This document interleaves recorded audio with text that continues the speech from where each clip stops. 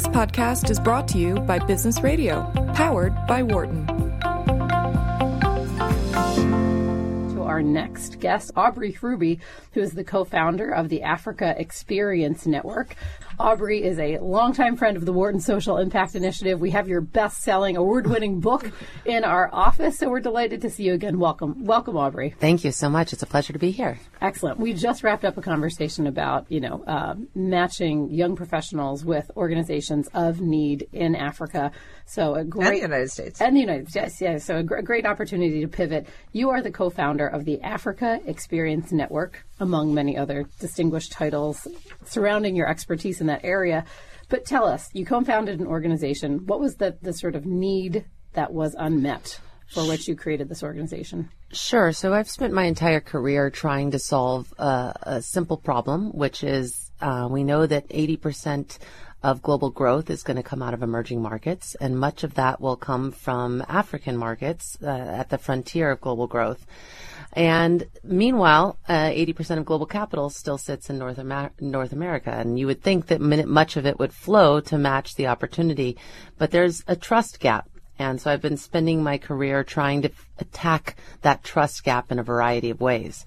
And if you break down the trust gap, it kind of falls into what I see as three categories. The first being a lack of data on opportunities on the continent, so you're not able to assess the risk properly. The second being a lack of a network. People don't know who to work with.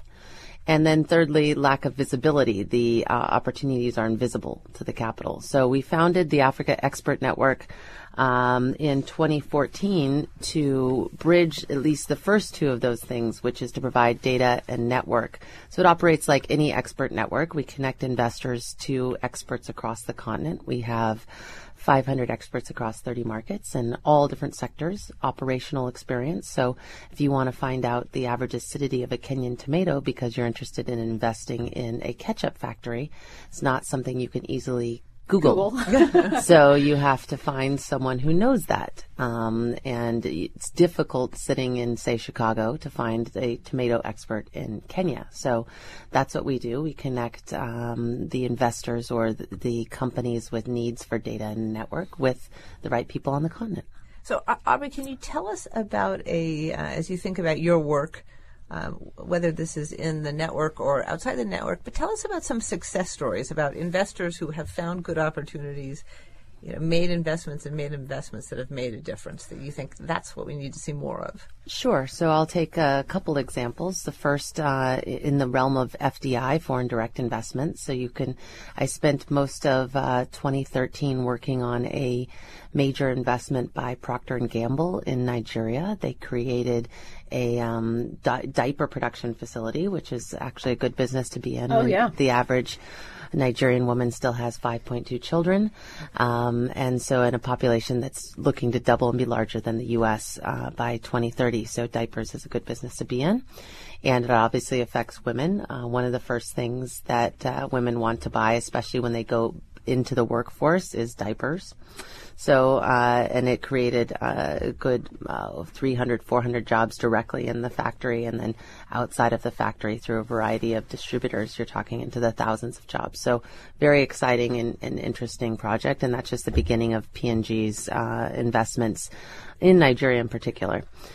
Another thing that's very exciting that I'm seeing is a lot of interest in African entrepreneurs and startups. So there's a company in Nigeria also called Cars 45, started by a Nigerian entrepreneur. And in the last, let's say, year and a half, they raised a Series A of $5 million, a Series B of $58 million, and they've just had an add-on investment by Naspers out of South Africa. But their Series A and Series B both had a lot of U.S. Investors out of the Valley.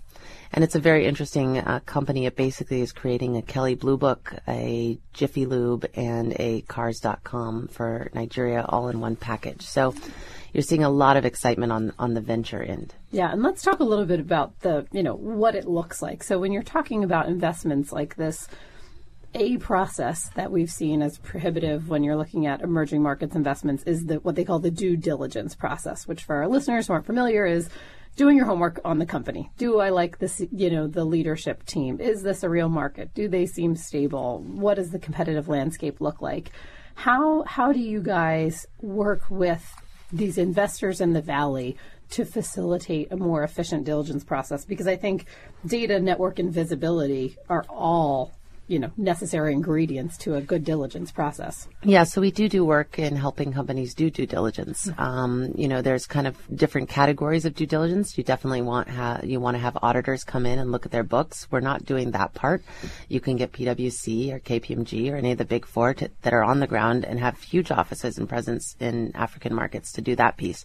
What we're doing is more who are the people you're working with, who are the local partners, what kind of risks are you facing, reputational and otherwise, and helping them find the data. So it is there. Thankfully, the markets are maturing to a point where there are service providers like my company and others who provide these type of services and data. We talked about African markets being kind of a data desert about 4 or 5 years ago, and now I think that's changing. There are groups who are working. Frame is an interesting company.